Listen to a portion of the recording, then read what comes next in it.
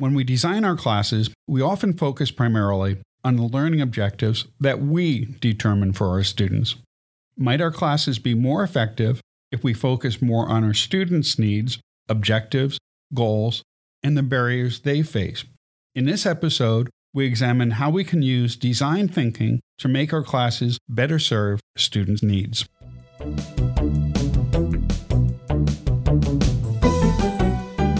Thanks for joining us for T for Teaching, an informal discussion of innovative and effective practices in teaching and learning. This podcast series is hosted by John Kane, an economist, and Rebecca Mushtare, a graphic designer. Together we run the Center for Excellence in Learning and Teaching at the State University of New York at Oswego.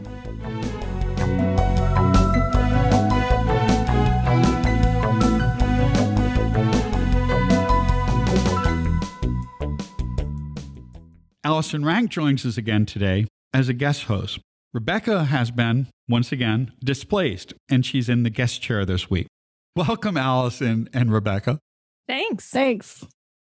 Today, our teas are cold water. Once again. And my tea today is a ginger tea. Mine's English afternoon.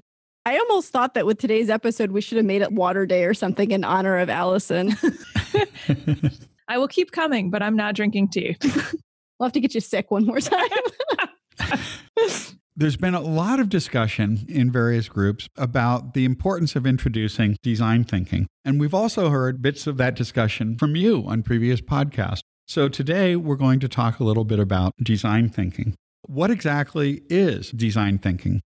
Design thinking is a methodology that is probably familiar to most people in creative fields because it's something in common that most creative fields have. So it's not necessarily unique to design. And it's also a process that's common with innovators. But really, it's an idea that you're empathizing or getting to know your audience and seeing the process or the solution through their eyes.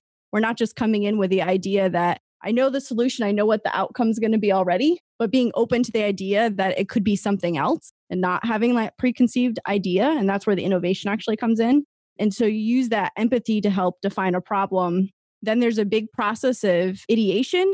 You're really breaking out of the normal or the quick or ready at hand answers or solutions that we might have. From the ideation stage, then you prototype. You'll try something out at a small scale. Then you test it, see how it actually works. And then you go back and revise it and do it again and again and again. And when you're using design thinking, you may end up ultimately with a solution. But as a faculty member, the way that I implement it, it's never probably fully finished. That ideation stage just goes again and again. Well, isn't that just the notion of recurring reflective practice, a useful thing to do in any case, right? Yeah, I think the key piece that tends to be missing from more traditional ways of developing curriculum or being in the classroom is the piece of looking at it through the student's perception or lens. And it's not just thinking about, what classes have they taken before? What don't they know? But rather, where are they having fear? Where are they struggling? Where are they concerned? Where do they have some delight or surprise in the subject matter? What are their goals? And actually starting with that rather than starting with, here's the content you need to have. So I think that that's a big difference between more traditional practices. And obviously there's backwards design that starts with the end goal, but the design thinking mixes in more of the student's perception than would be otherwise. So more focus on audience? Yeah, definitely. Can you actually distinguish between backwards design and design thinking for a minute? Yeah, I can try. Backwards design, I'm sure many people have heard in relationship to curricular development. And that's generally thinking about what you want the student outcomes to be. And you start with the outcomes and then you essentially work backwards from there. So how do you get students to end up at those outcomes? But it's usually more from implementing evidence-based practices and based on that science, that's what you would do. And it doesn't necessarily take into account this particular group of students or that audience piece as much. There's definitely things in common. Just to elaborate a little bit, you'd start with the goal, and then you'd work back to how you would measure that goal in terms of designing assessment, and then you would build the learning objects. But it's a somewhat different focus. It's more just on getting students to the goal without as much focus on their needs or their motivation or interest, perhaps? Yeah, I would say that it aligns really well with more traditional design practices rather than user-centered design practices, where let's say if I'm doing an actual design work for a client, like a graphic design piece, and someone comes with their business goals or outcomes, and I'm just focusing on that, that's very related to backwards design and that we're thinking about our curricular goals. That's aligned. This piece brings in that user-centeredness or the audience. Are the two necessarily exclusive, though? Because I would think that you could use a design thinking approach as the way you design the learning approaches. Or am I misinterpreting that? No, I think all design thinking does is adds audience into backwards design. It's backwards design, but there's a much bigger focus on audience as a result. But the other pieces are in common.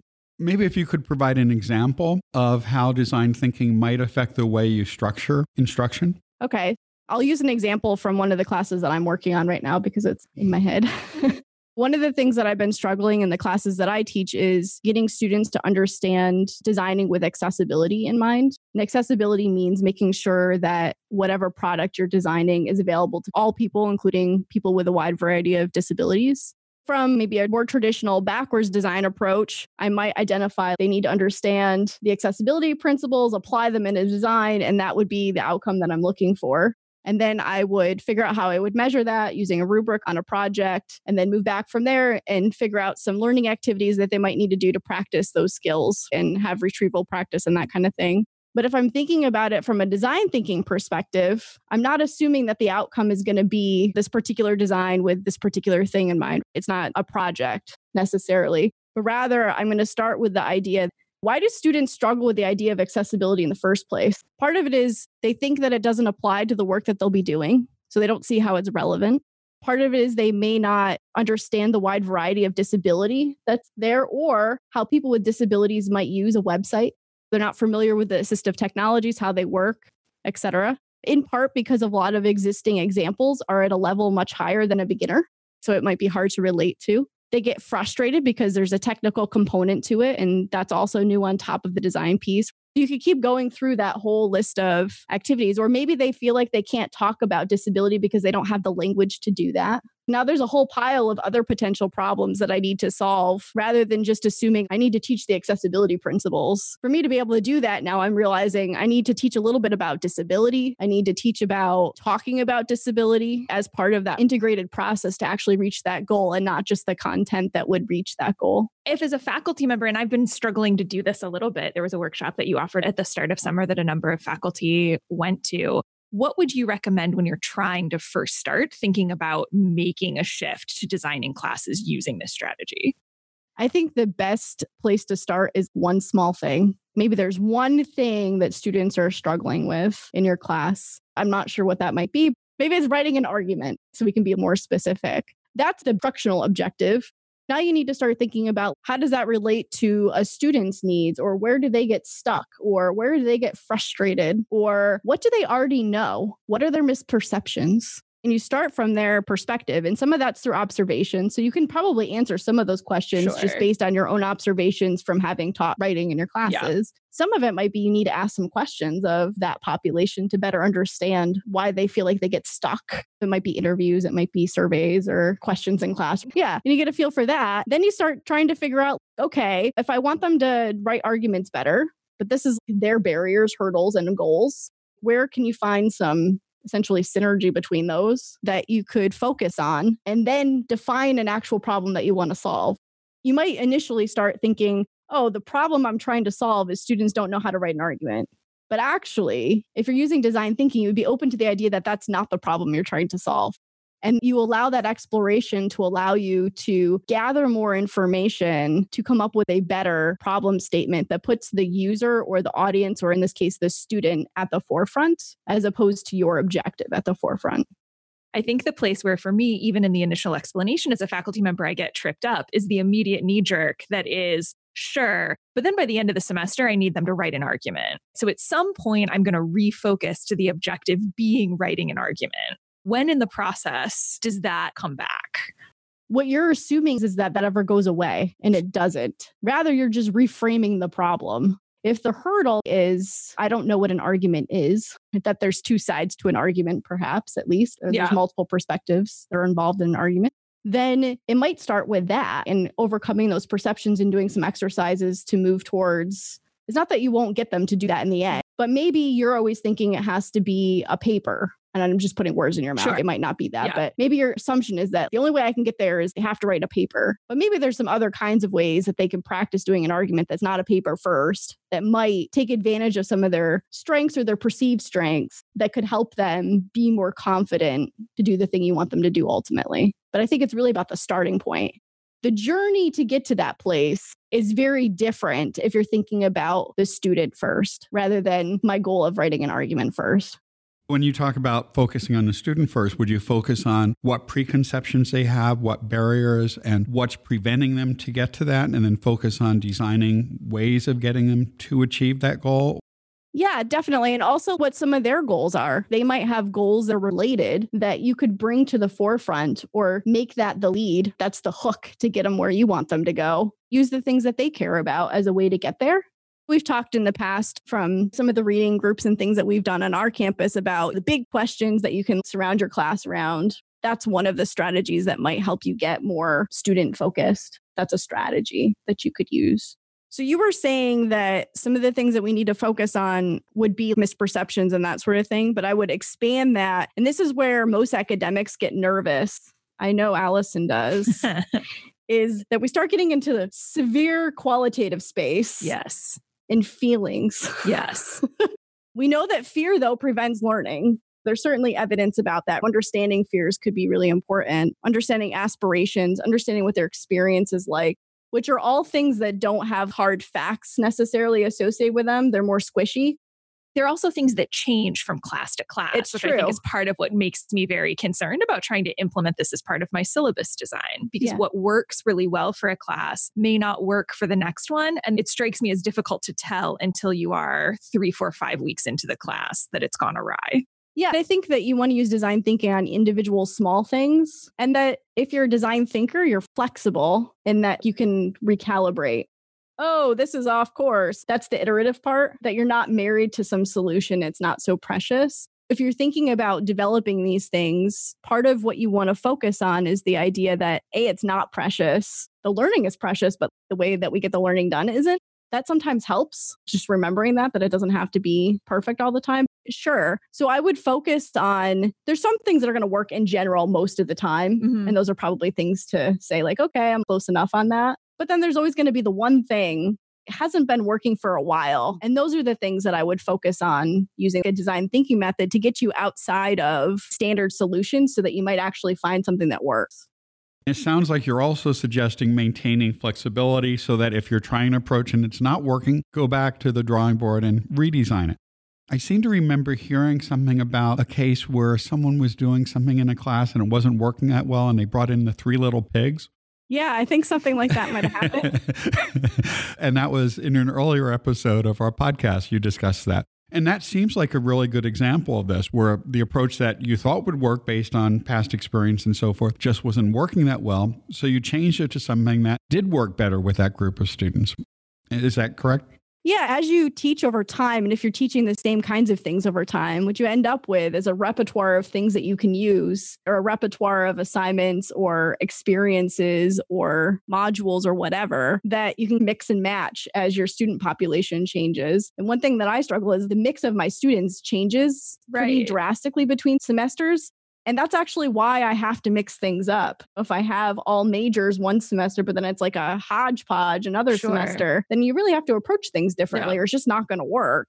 As you develop these tools for one population, you don't abandon them forever if it didn't work this time around, but that might be the thing that you bring back in another time, recognizing like, I see these patterns again. I think over time, then you end up with that repertoire. So it's not a big workload issue. You can't think that you're going to solve every problem every semester all the time.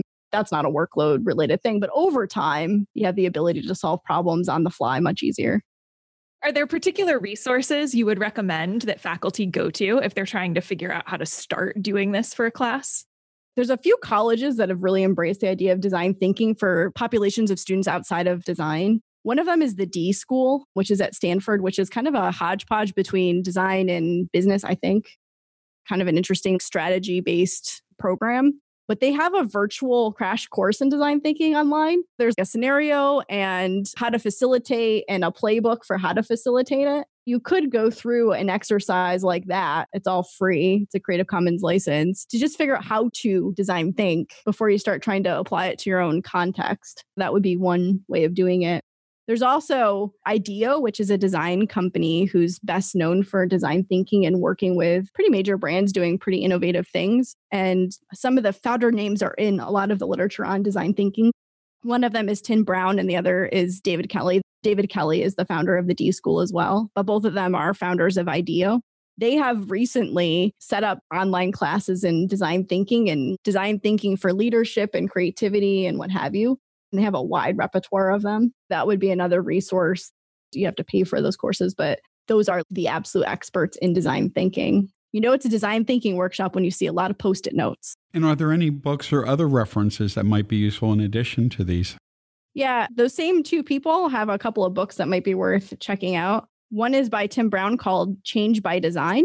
And David Kelley and his brother Tom wrote a book called Creative Confidence that is also pretty good, that has a lot of design thinking and creative thinking for leadership in it. Both of those books provide a good frame for how to use some of these methodologies in contexts outside of design. The key thing to remember about design thinking, and this goes back to one of your earlier questions, Allison, is that it's not linear. It's a completely non-linear, super messy process. And so it makes people from certain disciplines really anxious. There's not like a beginning, middle, and end. It's like a spiral that gets mixed and turned over and over again. It's important to remember that. There is some science involved because we certainly want to be using evidence-based practices and things as we're coming up with solutions. But there's a little bit of intuition based on experience that comes through. There's a little bit of emotion that's there. And really thinking about it holistically rather than just from one perspective is really key. How have students responded to units that you designed using this? Or do students know? Or is this one of those processes that ideally students don't see? Or is it a process that, particularly for your field, ideally students do see? I've never pointed it out. It's an interesting question. I tend to point it out more when I'm working with teachers because I just can't help myself but explain my process comes from my discipline. That's why I do what I do. But it's related to these other design practices that are related to curriculum. It just brings this other piece in. In general, I can tell the ones that I've spent time designing versus things that I haven't as much, those work better. And what John was referring to before, when I stopped everything because things weren't working and I recalibrated and really thought about the students and where they were at, that worked fantastic. I'm really hoping, I guess we'll know after this little accessibility experiment that I'm doing right now, whether or not using the design thinking method is going to solve this particular problem. But I think the key is when it doesn't, that's okay because it's not precious and I can iterate and learn from what I tried and that didn't work. So why didn't it work? And then try something else. I think ultimately it does end up working, but it might take a couple tries. And that's in part because you can't tell the future and you don't know the future based on the past, but it's really focusing on the present. This is what I can observe. This is what I know about the students. This is what they can tell me. And I can only really make decisions based on that. How do you assess how well it's working at any given time? The same way that we assess student learning. My student learning outcomes are better, then whatever I did must have worked, or I don't really care, it worked, they're doing well, let's keep it. What I meant to ask is, do you monitor this when you try something new as it's going to see how it's going, or do you wait until you see the final stage?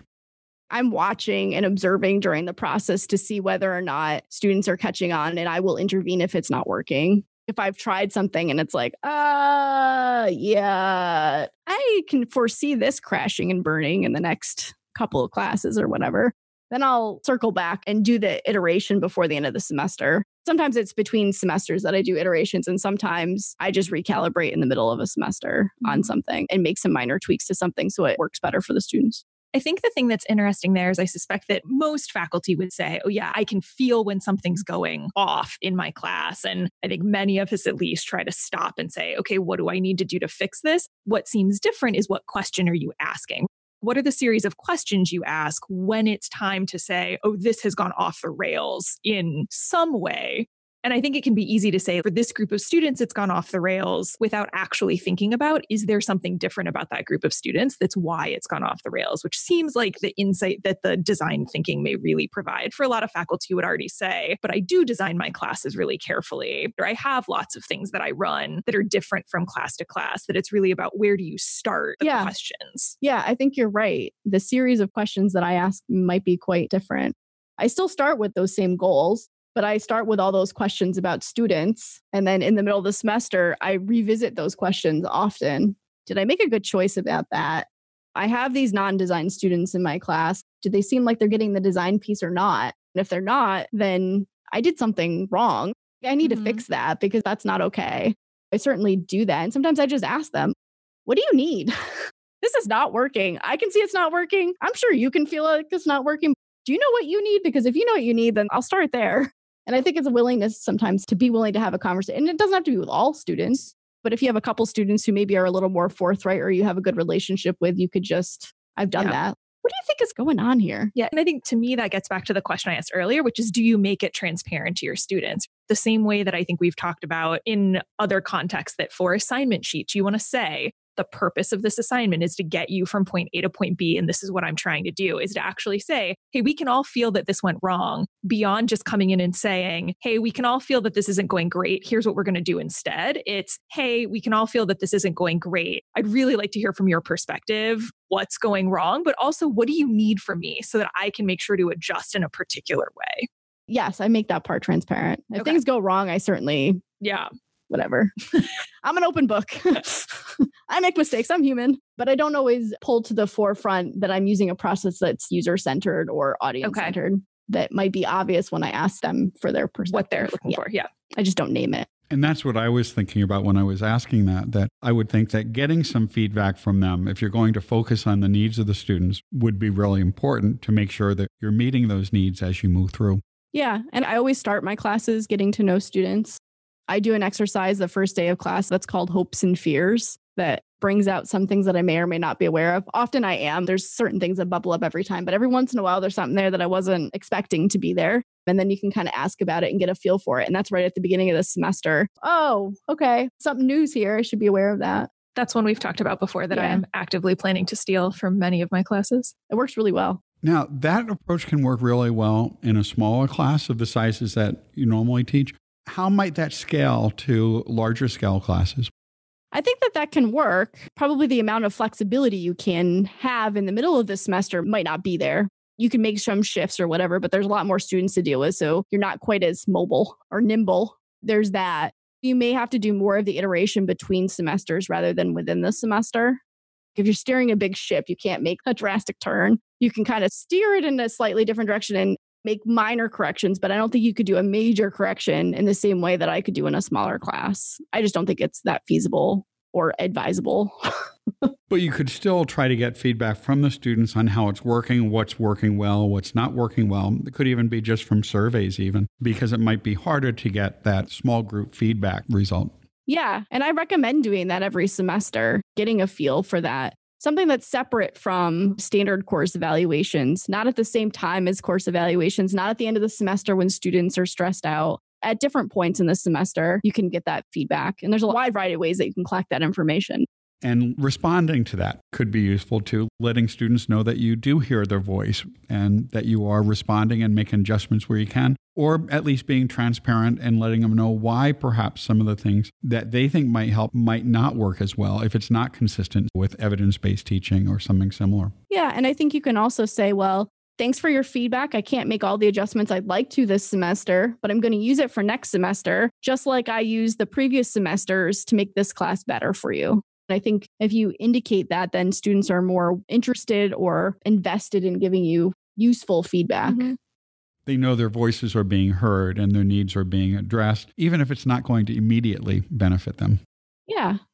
And depending on how big your major is, maybe I can't adjust it in this class, but you might have another class with me and I might take this information under advisement for that other class that you might end up being in. One of the things we did with our reading groups is we had faculty from many different disciplines getting together and talk about problems they experience in their courses. And then we had people from different disciplines respond with techniques that they found useful.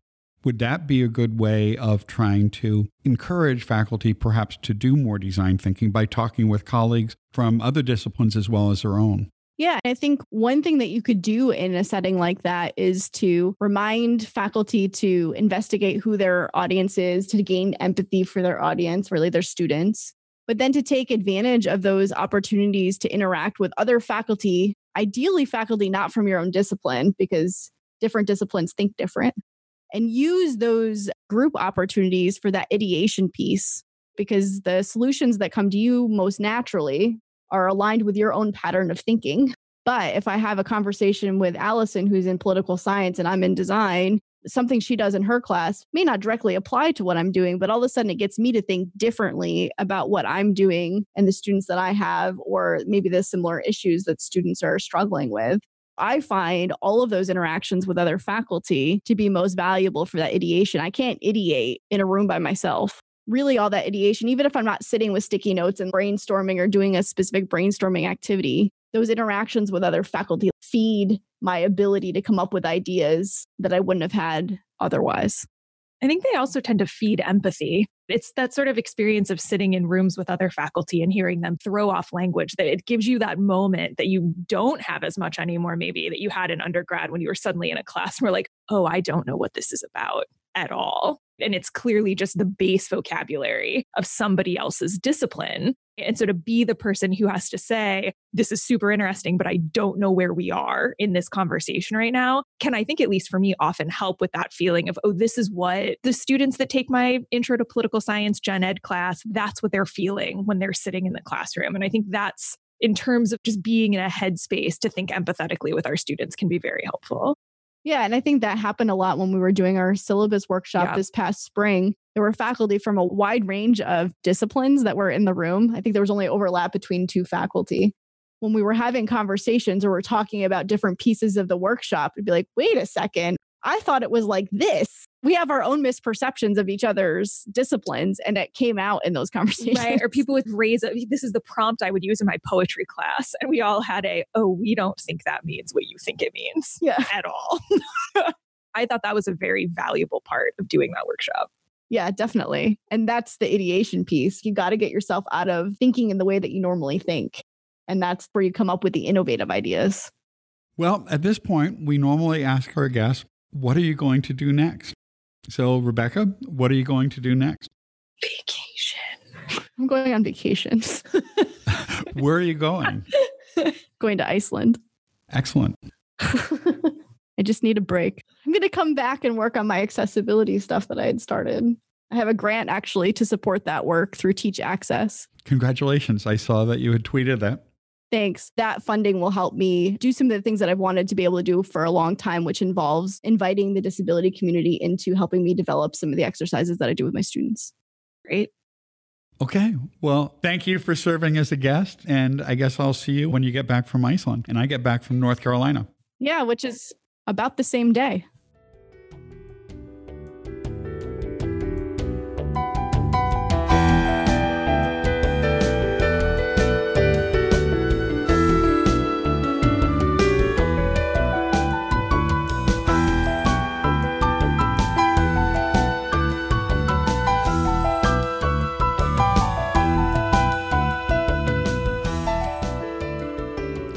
If you've enjoyed this podcast, please subscribe and leave a review on iTunes or your favorite podcast service. To continue the conversation, join us on our T for Teaching Facebook page. You can find show notes, transcripts, and other materials on tforteaching.com. Theme music by Michael Gary Brewer. Editing assistance from Nikki Radford.